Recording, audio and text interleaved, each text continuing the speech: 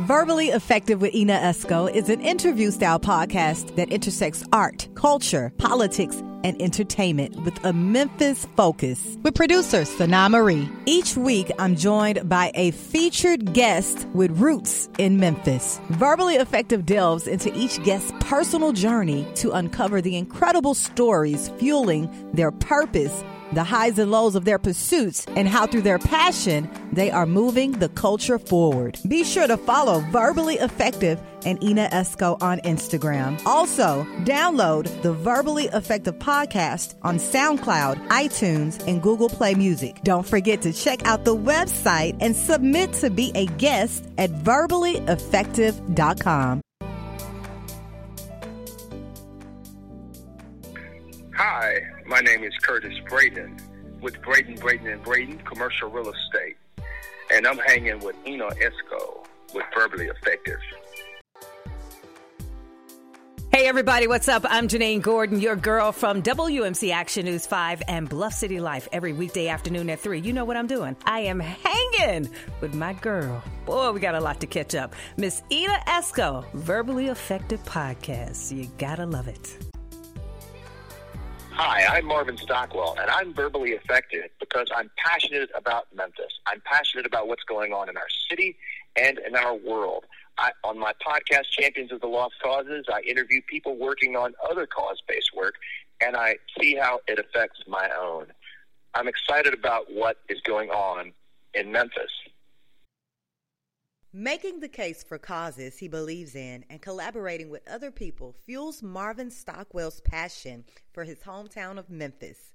He's at his best when he's developing creative solutions and shaping public opinion using the full suite of modern tools: media relations, marketing, public speaking, branding, event development, social media, and grassroots advocacy. Marvin has worked at all points along the nonprofit spectrum, from small to large. He co-founded two grassroots nonprofits, Coliseum Coalition and Friends of the Fairgrounds, and serves as spokesman for the wider movement to reactivate the Mid-South Coliseum and make the city's fairgrounds all it can be. Marvin's current work at St. Jude Children's Research Hospital has allowed him to use a more complete set of communications tools and expand his repertoire to include national and international media relations work. Marvin has a BA in journalism from the University of Memphis, is a past board member and director of the Public Relations Society of America, Memphis chapter. He has also served on several nonprofit boards and committees, advised many nonprofits on their communication strategies, and taught a Publicity 101 class through the University of Memphis and Momentum Nonprofit Partners.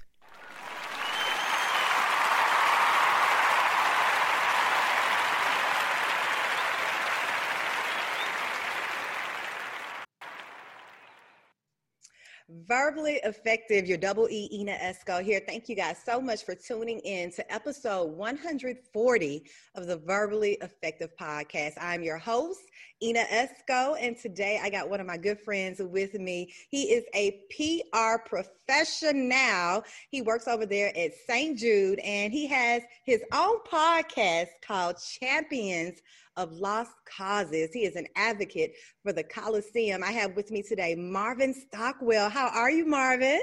I'm doing pretty good, Ina. Thanks so much for having me on. Thank you for, getting on this Zoom while you're doing a little vacay with the family, right?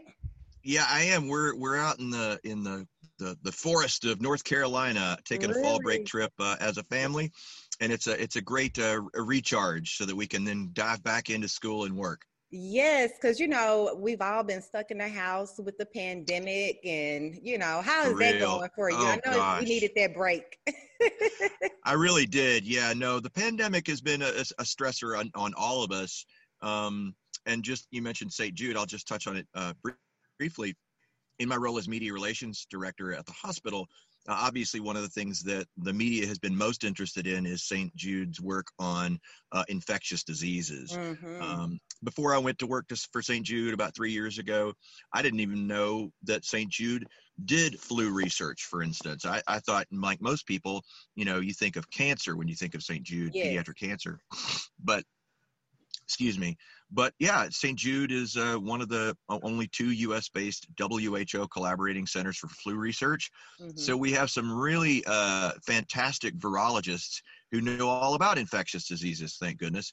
So a lot of our work on the media relations team has been getting our virologists, both doctors and researchers, set up with interviews from the New York Times and the Wall Street Journal down to the trade publications. It's been pretty nonstop. And thankfully, St. Jude has a really, really deep bench of infectious diseases experts, and we're able to kind of really inform the global conversation. Yeah. So you guys are pretty much kind of on the forefront of what's going on with COVID, right? We are. I mean, it's important to note that COVID is a new disease. So all of our infectious diseases doctors are quick to point out that their expertise is in other infectious diseases that have been around longer. But yes, there are absolutely corollaries you can draw. How the immune system responds to an infectious disease is something that's been observed in influenza, for instance. And that can help inform you about how it might likely be in terms of COVID-19. Right. It's been an interesting ride. I know it is. And you know what, with you being a PR professional and now, you're heading that particular organization at St. Jude, did you have to have some type of medical background, or how did that work? No, my degree is actually in journalism from the University of Memphis, and I was a newspaper reporter and columnist and section editor for a few years. And when I moved home to Memphis, there weren't any journalism jobs to be had. So I thought to myself, well, public relations is really the flip side of the journalism coin, where you're being an advocate for a particular thing, right? Mm-hmm. And so I'm a values-driven person, and I thought I'd be moving from unbiased finder of fact to advocate. And so I thought to myself, if I'm going to do that, it has to be something that my heart can really get behind. Mm-hmm. And I was fortunate enough, my previous job was at Church Health, faith-based charity that provides affordable health care to uninsured working people and their families. Also a fantastic mission, St. Jude, great mission. So I've been really fortunate to find mission-driven nonprofit PR assignments that really fit my values. Right. I guess you'd say. Yeah. Right. So Marvin, we're going to back up a bit and kind of dig into like the beginning of your journey. What part of Memphis are you from originally? Sure. I grew up in East Memphis, over there, Summer and White Station, and went to St. Michael Grade School. And then I went to CBHS against my will, I might add. Why do you say that? Well, who wants to go to an all guys high school? That sounds like a terrible idea. But yeah, no, but it was good for me in a lot of ways. Great education for sure. And then I went to the University of Memphis for college, and I met my wife my junior year. And she and I just celebrated our 25th anniversary. We got 3 kids. Congratulations. Thank you so much. 17, 13, and 10. So it's wow. It's a full life, yeah. But lifelong Memphian. Spent a few years up in Illinois while my wife went to graduate school. Okay. Traveled for years in my band Pez. So we're the aging punk rock band that doesn't quite know how to hang it up. Put out, 5 albums, and toured the U.S. a dozen times, and toured Canada twice, and toured Europe once. Okay. Are you the singer in the group, or did you play an instrument, or both? I did both. I played guitar and sing, and we're still a band, but we're not very active because we're older. We have other things going on in our lives, so it no longer makes sense for me to live in a tour van and sleep on floors from coast to coast. Oh wow! But that is an interesting fact, Marvin. I didn't know that about you. Okay, look. It's on my bio in there somewhere, but I probably need to highlight it. Sing a little something for me. Yeah. No, 30 years in a big loud two guitar rock band it's been a lot of fun. But I mean, and honestly, being in a DIY punk band, it teaches you a certain degree of thriftiness and economy and reliance on your bandmates, et cetera, that does serve you well going into nonprofit PR. You just learned, it helps you learn how to make something out of nothing, you know, which when you're in nonprofit, you often have to really economize and find ways to do something when there was no budget for that, you know. So it prepared me well. Gotcha. Now let's back up a little bit again. You know, growing up in East Memphis, you said you attended CBHS. Now, what type of activities were you involved in back then? Because I'm sure some of those things shaped who you are today. What were you active in? What were you passionate about back then? You know, I'd say I was really kind of a late bloomer, I guess you'd say. You know, I was not really proactive about my life. I kind of just, in high school, I kind of did the bare minimum. I was one of those kids that would get the lecturer to say, you know, you're doing really well on these standardized tests. You should be doing really great in school. But I was just kind of doing average in school, and I just wasn't properly motivated. And it really took being out on the road, seeing the country and seeing other countries that really kind of expanded my worldview, really. I went and got my journalism degree and then kind of promptly did nothing with it for 10 years, which I know is like kind of a strange career trajectory. But, you know, when we had the offer late 90s to get signed to a decent sized independent out of Los Angeles, we thought, well, let's really make a run at this. Let's not just dabble at this. Let's really tour and see if we can sell the records. And, you know, you get people working publicity for you, you get a booking agent, you do all that stuff. And even though that didn't pan out, and honestly, very, very few people who are, in a band and end up making a really healthy living out of it. Yeah. But I do think it taught me about the variety of what's out there. Yeah. And what it takes in a creative effort. The other thing that was the kind of great complement to that was the few years that I spent as a reporter in rural Illinois. And that, if touring gave me a great at a glance, new city every day, you see the broad expanse of the world and the variety of experience. Being rooted in a community, a small town community, a rural Illinois community, and covering their courts, their city government and village board, and their schools and their school athletics, and doing feature stories, that allowed me to really, I like to call it my crash course in middle America. Yeah. And so that really showed me a different slice of America, really. And both of those two things kind of as bookends kind of grounded me.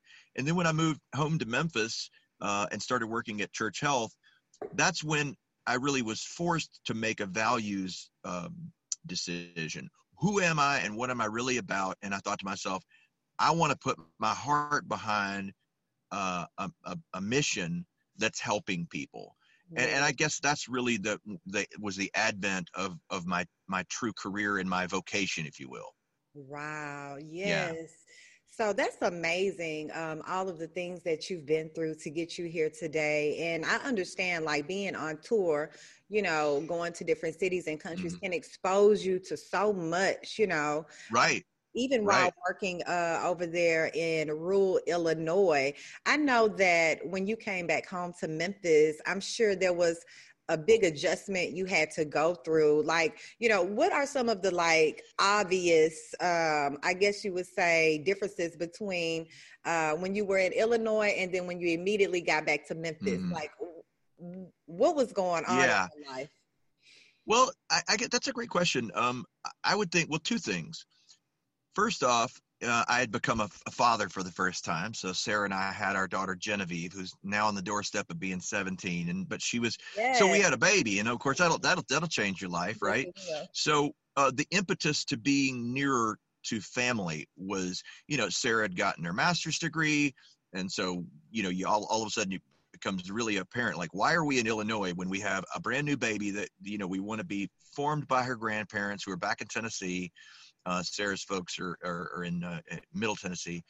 And so the drive to come home was really obvious. We had what we came up here to get. And we had a child. We wanted to be closer to family. So adjusting to being a dad was one thing, but the other thing that also really shaped me and what I wanted to go out and do, and probably led to my civic activism and the Coliseum work and Champions of the Lost Causes, was really I came home to Memphis and I saw progress that I'd never seen before. And I'm sure that progress has been going on all sorts of fronts for a long time. But back in 2004, so while I was gone, 2001 to 2004, FedEx Forum got built, so that's a big thing. And I think that Memphis has been on an upward trend ever since. It's been fits and starts.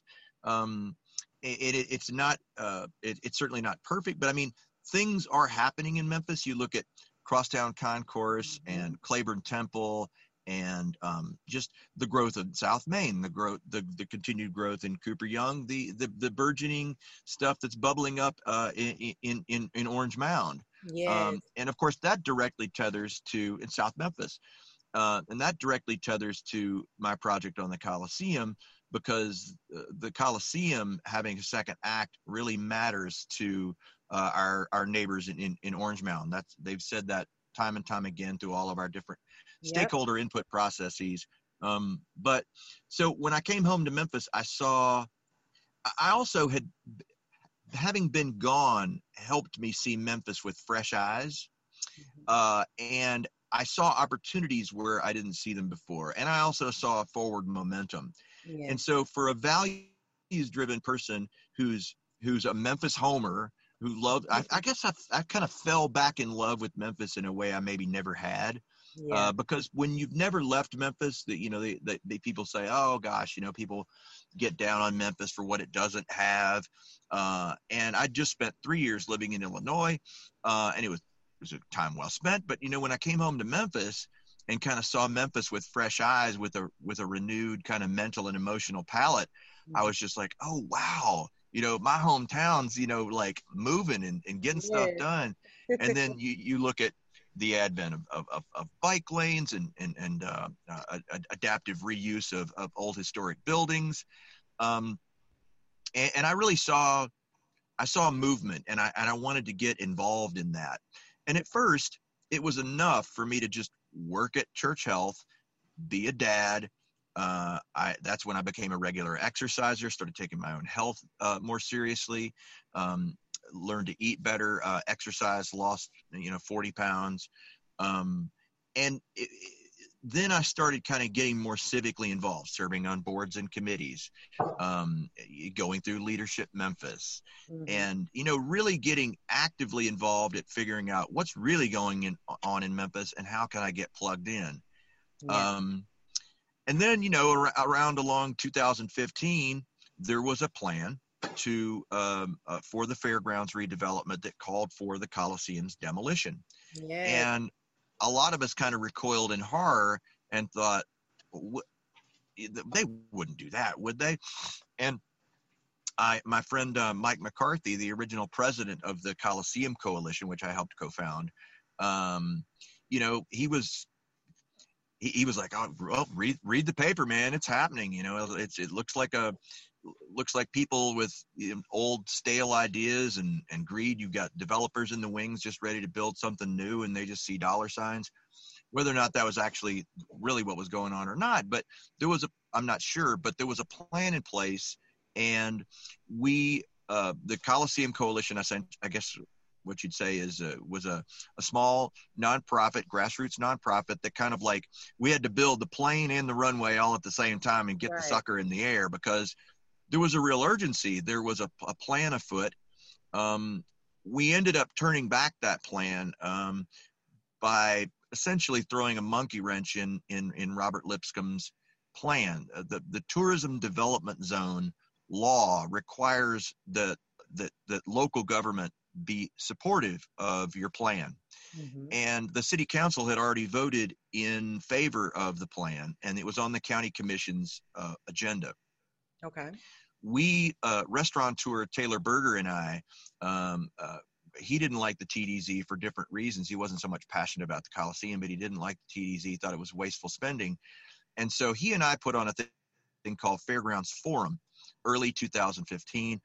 And we got County Commissioner Reginald Milton, a Democrat, and Mark Billingsley, a Republican, to be among the speakers that night. And both of them had different reasons to have some reason to say, hey, hold on here, I'm not sure about this planned redevelopment for the fairgrounds.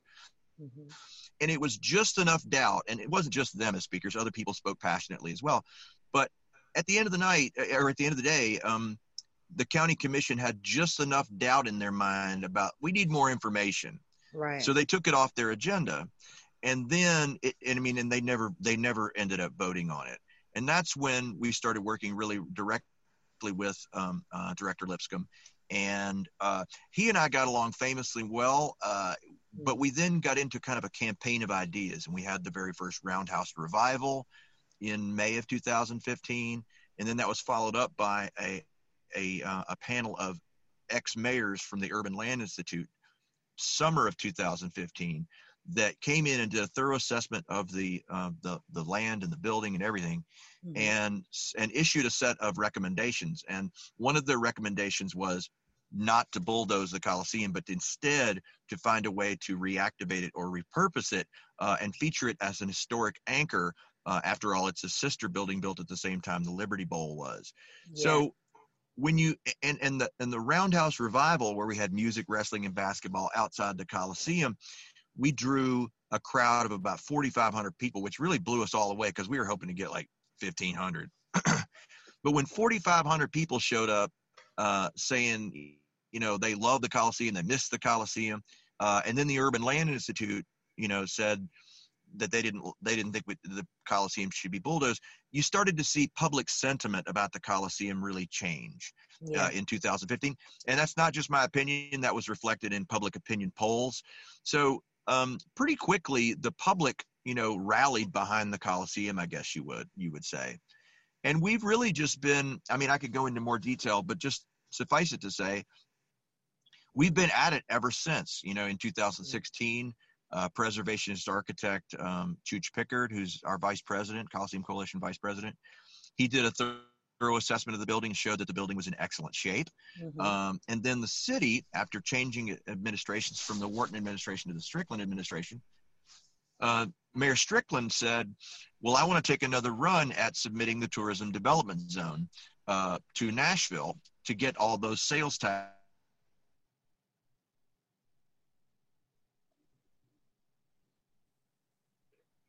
Okay, we're back. So really, we've developed a great working rapport with the Housing and Community Development team of Mayor Strickland's, Paul Young, Mary Claire Boris, and Lindsay Jackson. So Mayor Strickland wanted to take another run at the TDZ because that's necessary lead funding, so to speak, to redevelop the fairgrounds. And so that Housing and Community Development team of Paul Young's put together a proposal which included the Coliseum. So a lot of people say, save the Coliseum. I would argue that it has been saved. There is a part in the Tourism Development Zone application, which got approved in Nashville unanimously in November of 2018, that says, this plan differs from past plans in the following ways. And one of those bullet points is the Coliseum is preserved and not demolished. The Coliseum and other buildings are preserved and not demolished. So we have it on good authority that some of those state building commissioners said, frankly, we'd be more apt to vote for this if we knew that the Coliseum was going to be preserved. So it got built into the plan. So does that provision protect it forever? No, but I think it's a clear sign that the city has changed its opinion on the Coliseum. And now for the last 3 years, we've been giving VIP tours to potential investors with the cooperation of the city. So you have to say, why would the city cooperate with us and do that? Beyond just developing a personal rapport with that team, I think the city wants the same thing those of us in the grassroots want, and that is, we all know that third-party investment is going to be necessary to reopen the Coliseum, and that, I think, is the missing ingredient. The city did its own assessment of the Coliseum and hired the firm of Allen and Hochul, and the Allen and Hochul team also found that the building was in excellent shape. So that's no longer a question. It's an excellent building that everybody loves. And I think increasingly people are more than open to the fact that it can have a second life. Now, what the exact mix of uses are and event types and fixed uses, that I think is up for us to determine. If you look at the Crosstown Concourse example, that was a 7-year journey from, gosh, what do you think it could be, to they were still, because I worked at Church Health and was one of the early tenants in that building, I know that they, the mix of use types and who was going to be in what square footage was being adjusted to the very end. So just because we don't know what use types would fill the Coliseum, I don't think that needs to prevent us from dreaming big as a city. Yeah. And increasingly, we are having developers and investors come kick the tires of the Coliseum. And now that the rest of the fairgrounds is being redeveloped, I think that's going to be the missing piece. A lot of developers, you know, they'll walk through it and they'll be like, gosh, this is cool. And it's in way better shape than I thought. My mind kind of runs away with me as to what we could do with this. But the reason they pause is they want to know what's going to happen with the rest of the land parcel. But see, now that's starting to come into clearer view. So I think it's going to be easier for an investor or group of investors to walk up to the Coliseum and see it within a broader context, with the youth sports building, shovels going in the ground next spring. So I think the highest and best use of the Coliseum is a mixed use facility, as it once was, made ADA compliant and kind of modernized. But I think it can sit in well with youth sports. I think it can sit in well with the other uses going on the site and that are already on the site. So we're just going to stay at it and continue to work with the city. Where the city has also said they're committed to having us hold pop-up events inside the Coliseum once we get it sufficiently cleaned. And so we're working behind the scenes with them to get that done. Wow, this is amazing. Like all of the work that you dedicated to, seeing the Coliseum remain not being, demolished, right? And, Sure. You mentioned something when you started about how important the Coliseum is to the Orange Mound community. I know these people have been around this area and have frequented the Coliseum for all of their lives. Right. Like I've been to the Coliseum for a number of events, when I moved to Memphis. So I think it's really important, the work that you're doing. And I know the work that you're doing, started you to get into podcasting with Champion of Lost Causes. So tell us about your podcast and format and, just where are you taking your podcast, Champion of Lost Causes? Yeah, so Champions of the Lost Causes is really grew out of my curiosity about why people work on really hard, multifaceted civic causes. When I passed the 4-year mark, I'm now about 6 years in on working on, but when I passed the 4-year mark, I thought to myself, 4 years, I've been at this for 4 years. What else takes 4 years? And you start to think, well, a college degree takes 4 years. And you just realize that's a block of time, right? Like how do you explain the fire in the gut? Why do I, and why do the other people on the Coliseum Coalition Board, and why do all these other people work on this cause? Why do people work on other causes? Why is my friend Brittany Thornton working her tail off to create a small business incubator in Orange Mound? Why did people back in the 60s say no, the interstate shouldn't go through Overton Park, and fight it all the way to the Supreme Court. What gives people that fire in the gut to work at a cause that most people say you're crazy to try that? You're wasting your time. It's a lost cause. We literally had people pull us aside. I had a good friend of mine. I won't name this person, but they were being a good friend to me. And they pulled me aside and they were like, Marvin, hey man, come over here, man. Like, hey man, look, hey, I love it. You're for Memphis. It's beautiful, man. Don't get me wrong. But you need to understand that Robert Lipscomb is going to do what he wants. He's a very powerful guy. He has all the favors to call in with the city council. And, you know, you just need to be careful. You need to think about yourself and your future. You're an up and coming like PR guy and, you know, civically plugged in kind of guy. But, you know, you need to start thinking about yourself. Why ruin your reputation to pursue something that there's no way you can win? This is going to happen. And y'all need to get out of the way or you're going to get run over. That talking to only, you know, kind of deepened my resolve to stay at it. And I think some of these things that we think are immovable or impossible, they're not impossible. They're not immovable. They're not a foregone conclusion. It just takes people willing to put in the work, but they, you know, the people who redeveloped Sears Crosstown into Crosstown Concourse, you want to talk about Mission Impossible. I just think there are lots of Mission Impossibles.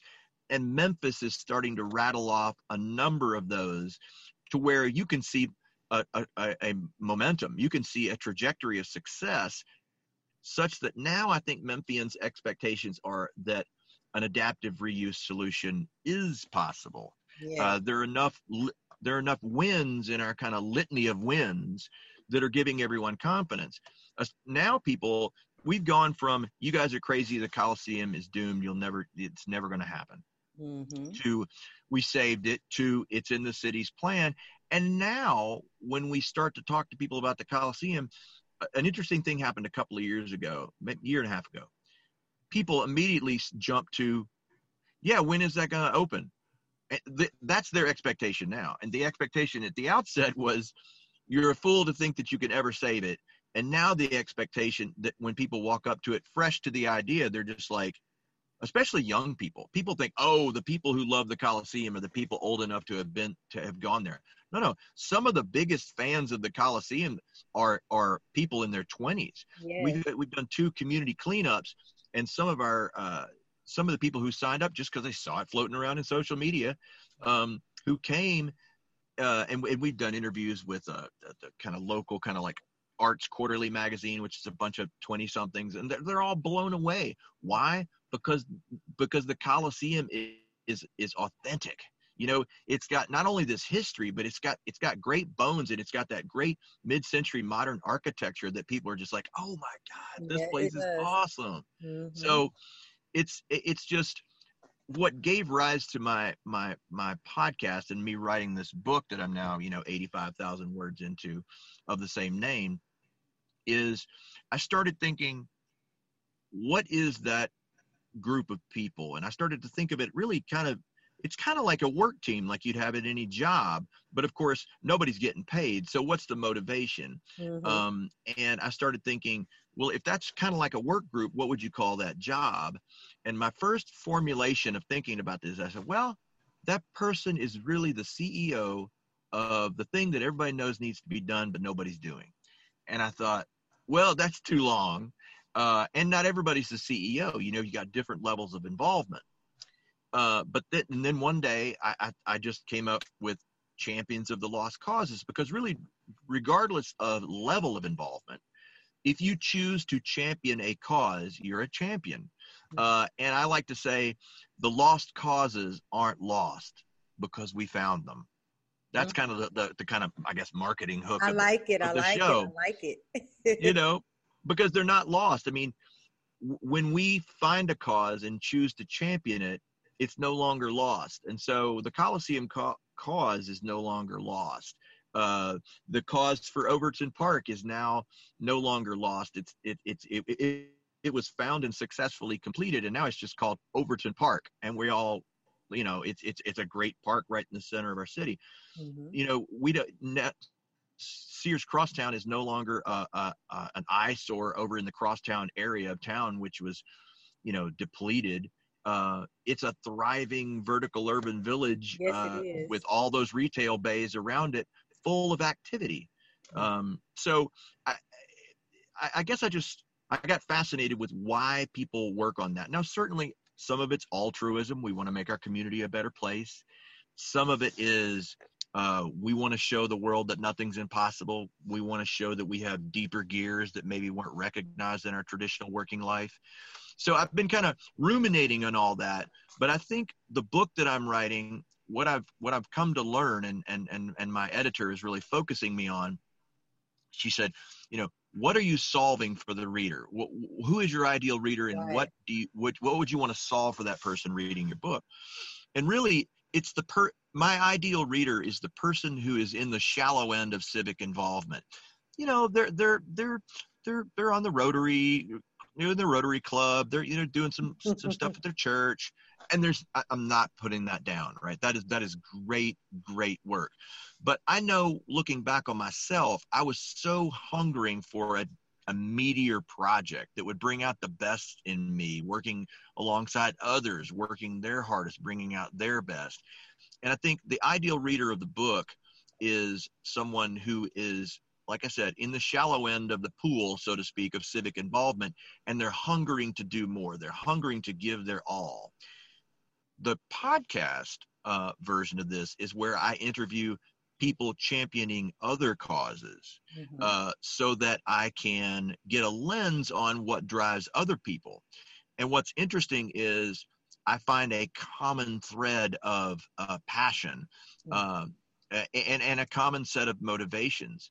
But I also see how that manifests itself differently, and that fascinates me. Yes. It fascinates me to hear how other people have worked on their projects, but it also helps me see my own work in a different light. So it's been a really fun journey hearing other people's stories of success, and then realizing, oh man, you're just like me. Like we're very similar. Oh, you feel that way too. Oh, you love Memphis too. Yeah. It's been a broad encouragement too. Like when I finish a podcast episode, I'm ready to just like do anything, because it's like I'm so, my cup of encouragement is just so filled up. Does the same thing happen to you? Yes, it does. Yes. With your podcast? Yeah. It does. I'm filled up to the brim, like even this conversation with you, I'm talking about my own stuff. Like my family's just about to be like, all right, it's time to drive down the Blue Ridge Parkway. And I'm going to be like, all right, family, we're doing this. Yes. But you know what? You can tell that you're so passionate about what you do. And really, these podcasts, it just really exposes how we all are kind of like on a similar journey, because things that people say to you on these interviews are so relatable, and you're like, oh, I feel like that too, and I did that too, or I understand. So I definitely understand, Marvin. Now, when is the book going to be finished? When can we get this book? That's a great question, and I wish I were closer to the finish line, so to speak. I've never written a book, but I'm working with an editor. I've got a book launch, coach that's coaching me on how to set up the kind of marketing funnel for everything and develop an email list. So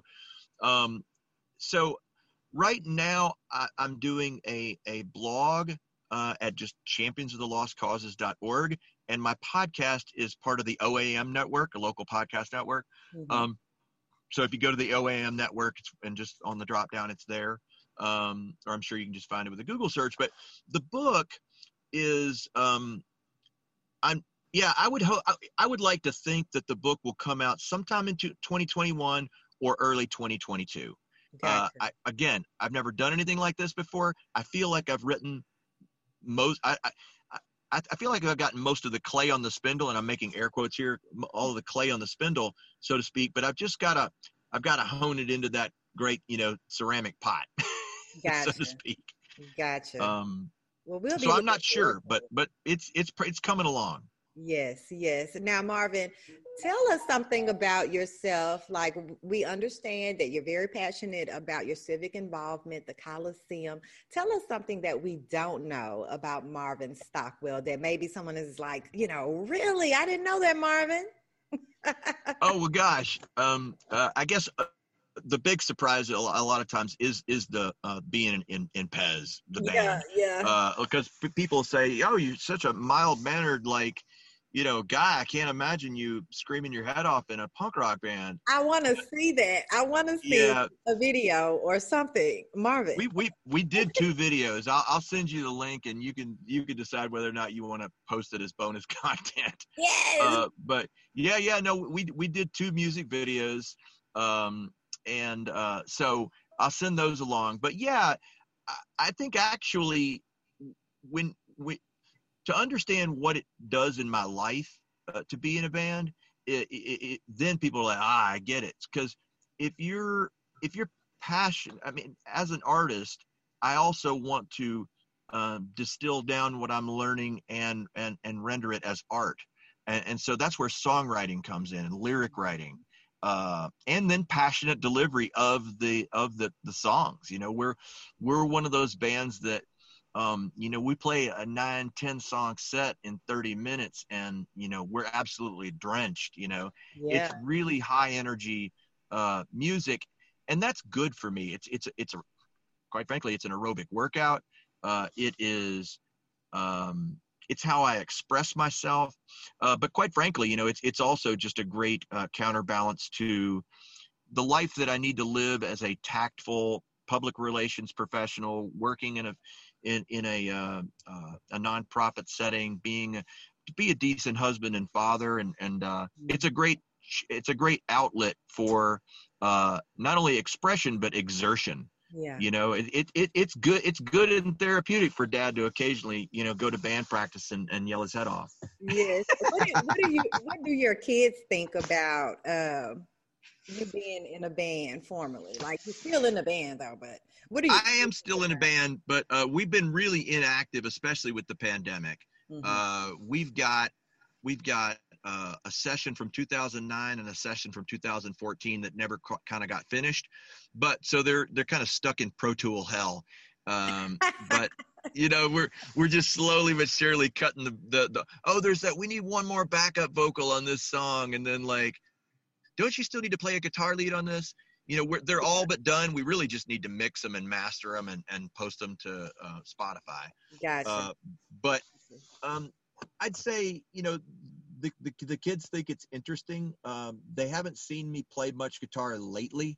And it's almost like I broke out the acoustic guitar a few weeks ago, and my son Cormac, who's 10, he's like, oh yeah, you do that. I'm like, yeah, occasionally I do this. I don't have a lot of bandwidth for it right now. Yeah. But recently Pez celebrated its 30th anniversary, and we put out our third music video for that. We polished up and finished one of those songs from 2014 called We're Not Alone. And we felt it was like the lyrics fit well for the time, being shut in the pandemic, and then also the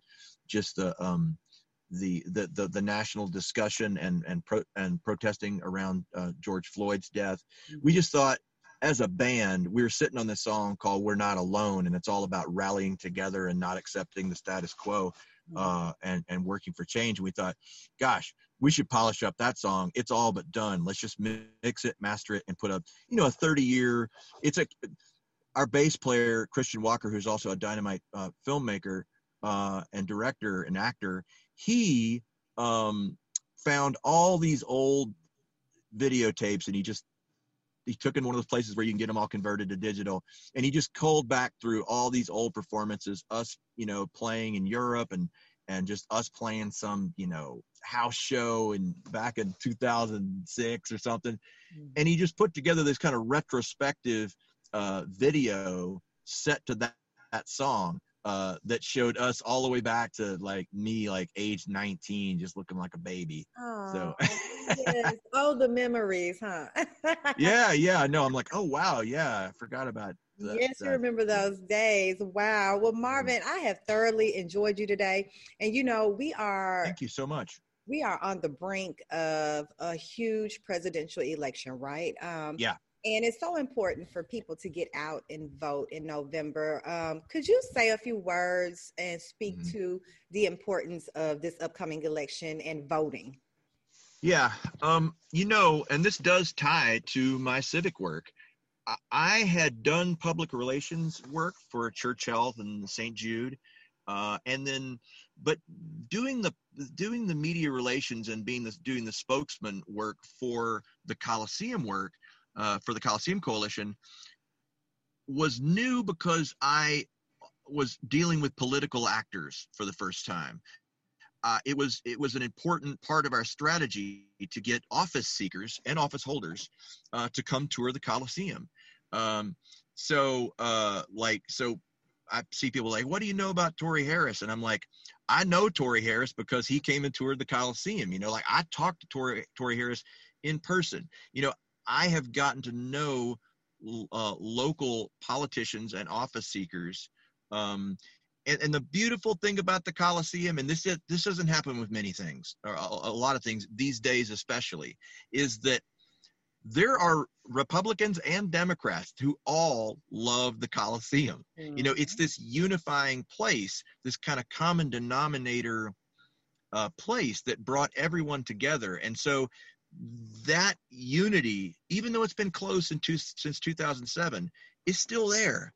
In the way that people still love it and still advocate for it and still agree that they love it. I mean, that state building commission in Nashville probably was largely a Republican focused group, and they voted for it unanimously. So I say all that to say this.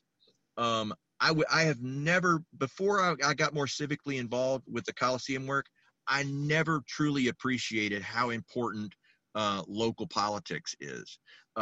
District 4 Councilwoman Jamita Swearingen has been a fantastic ally. Reginald Milton, County Commissioner, fantastic ally of the Coliseum. Mm-hmm. Recently there was the rash of window breaks at the Coliseum, and we made Jamita Swearingen aware of it. And the councilwoman, placed a few calls and got the windows boarded up. Now we're working with her and with the city on a possible mural project, working with muralist Gerard Harris to think about a mural project for the Coliseum in the near term, to show that there's activity there, that there's intentionality there, that there's a plan there, that there's love there. And so one of the variables that comes into play is the political sphere. Mm-hmm. So I think a lot of times politics gets painted with this broad brush that's like, oh, it's just a Republican Democrat kind of duality. But there's plenty of nuance, especially on the local and county and regional and state level. Yes. It's not, TV kind of mocks up this kind of good versus evil kind of debate. It's great for ratings and stuff, but it's just like, especially on the local level, you can, and the beautiful thing about local politics is that you can actually meet these people and you can actually talk to them. Like I don't stand much of a chance at talking to the president or these. Right. I should say Steve Cohen is also a supporter and a help where the Coliseum, and he's a national leader. But I'm just saying national leaders are more remote. They're harder to get access to. Yes. So the political realm you have to take seriously. So it is important to vote. And what's great is the last few times I've voted for people I know. I've voted for people I have talked to, and really gotten a sense of who they are. That's a gift. Not every country has that, a democracy like we do, and we have the right to vote for our elected leaders. Yes. So it is not And I know it's kind of a cliche, but it is a privilege to be able to vote. I think there's more to do than vote. I think we need to be even more active, and we need to really get our hands dirty and dig into these projects. And that's the people I'm talking to on my podcast, are the people who've said, I'm not taking anything away from voting, but getting more directly involved in politics, but directly involved in civic engagement, and policy work and grassroots work is vitally important. And the thing that I find most encouraging is I see that on the uptick. I see that is coming to the fore, and you've got the younger generations, coming behind a Gen Xer like myself.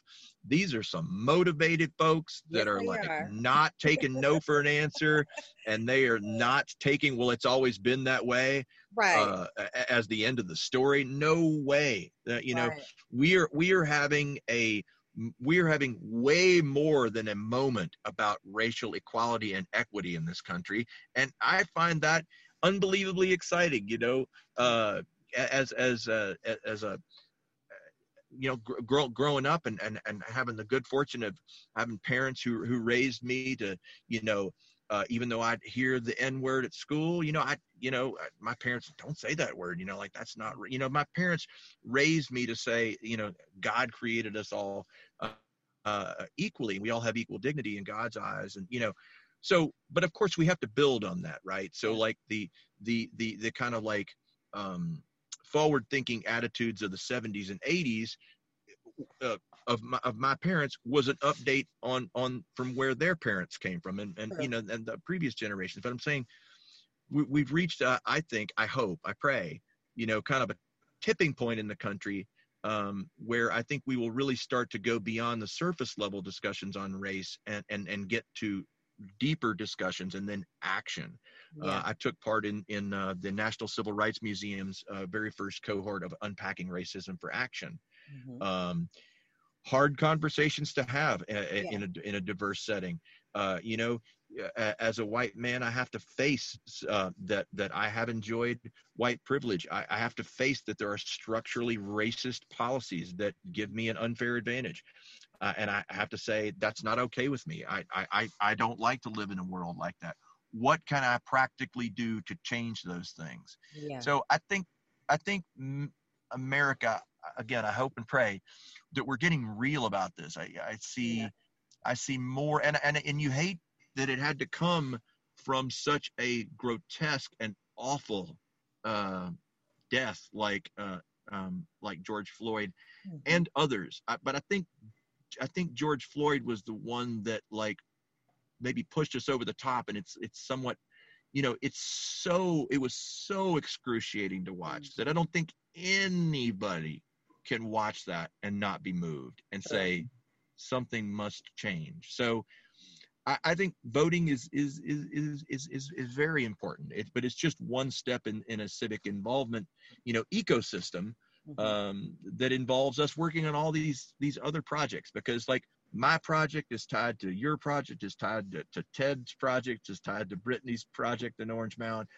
And all of these causes are a patchwork that I would argue adds up to that ongoing redemptive work of the world that God is doing, So I guess I'm tipping the thing here to say, obviously I'm a person of faith, so I, as much as people say, oh, the world's going to hell in a handbasket. No, it's not. It may look like that, but no, there is more goodness. Like Dr. King. The moral arc of the universe is long, but it bends towards justice. It doesn't bend towards justice unless we take our part to bend it our little bit. Or maybe even our big bit. It's a long moral arc, and I think if you take, it's hard when you have the perspective of our relatively short lives to see progress. You can see progress even within our lives, but I just think that we may very well look back at 2020 as a critically important year, where as awful as it's been, like people say, oh, there hasn't been this much activism in the country since the 60s. Great. That's great. Yeah. Let's make it more, and Right. let's make it not surface. Yes. So, Wow. I mean, I'm excited because I believe that people deep down are good. And I also am a believer that goodness will win out in the end. And I think if we believe that, then you can set about working on whatever it is you're working on, but if to think otherwise, it's easy to kind of give over to defeatism. Yeah. And I think, well, that's disempowering. Yeah. And I want to be calling plays and moving down the field and reopening the Coliseum and writing books and I don't know. Yes, that's what you're going to do, Marvin. I appreciate hope so. You so much. And you know what? I would agree that we are definitely at a tipping point right now in the world. And 2020 has really shined a light on a lot of the things that, we need to be working on, focusing on. A lot of people are saying this is the worst year ever. But when you really think about it, it has really, shined a light on so many things that we're moving forward on as well. Right. All at home in quarantine, really having the time to rest and recharge and really kind of think about the things that really matter right now. No, that's right. I'm reading a book real quick. I'm reading a book by Ryan Holiday called The Obstacle is the Way. Mm-hmm. And it wasn't his idea. He's actually quoting Marcus Aurelius from who lived in he was a Greek emperor or Roman ruler in the year 150 or something. But his point is obstacles don't have to stop us, but the obstacle can point to exactly what we need to work on, and the obstacle can become the way. And if you dedicate yourself to the long, slow slog of a journey is going to take a long time, right? And Todd Richardson in the Crosstown Concourse, 7 years, and people telling him he was crazy all along the arc. Same thing with us in the Coliseum. I think if you dedicate or take an even longer process, the civil rights movement, right? You want to talk about a long percolating journey. The obstacle becomes the way, and it's it doesn't have to stay in your way as long as we don't lose our cool and we say, well, what can we, or maybe we do need to lose our cool, but what, and be, righteous indignation has its place. But, if we can learn from obstacles and whatever gets thrown at us, if we say, all right, what can we learn and how can we grow through that? I mean, I know that's been true on my project with the Coliseum is we've had all sorts of obstacles thrown in our way and we just kind of carefully worked through them. Yeah. And I think a lot of things, the wider voice of pessimism and our inner voice of doubt tries to tell us that things are hopeless when they're not, that we're smart enough to figure these things out. It just takes time. Rome wasn't built in a day, et cetera. That's true. That's true. Well, Marvin Stockwell, I appreciate you so much for coming on the Verbally Effective podcast. Your journey is amazing, and the work that you do in this community is much appreciated. If no one has ever told you before, we definitely appreciate you, and I can't wait for the Verbally Effective audience to hear your story and hear how you are a champion for this lost cause over here. But and I can't wait for you to publish your book. I will definitely be purchasing your book, Mr. Stockwell. And well, I'll float you a review copy, and you can have me back on the show. Do that. Please, okay. Yes, definitely. I want you to let everybody know how they can keep up with all of the work that you're doing and listen to the podcast and all of that good stuff. Yeah, you can connect with me on LinkedIn or on Twitter. I'm just at Marvin Stockwell. But my blog, where I've serialized a lot of the content that will ultimately end up in the book, is just championsoftheLostCauses.org. And if you can also check out my podcast on the OAM network, and it's also on all the different podcast platforms. But the OAM network, a local Memphis podcast network, is where I house my show, and working with Gil Worth and his team. So whether they check out the podcast or the blog or give me a shout on Twitter, I would love to hear from folks. Awesome. Well, thank you so much, Marvin. Thank you. Enjoy the rest of your trip. I think you guys are going home today, right? We're going to stop off in Asheville, and then my son Cormac has a cross-country meet in Knoxville. So wow, got a little bit more to go. Yes. Well, enjoy, and thank you so much for being my guest for episode 140 of the Verbally Effective podcast. Thank you so much.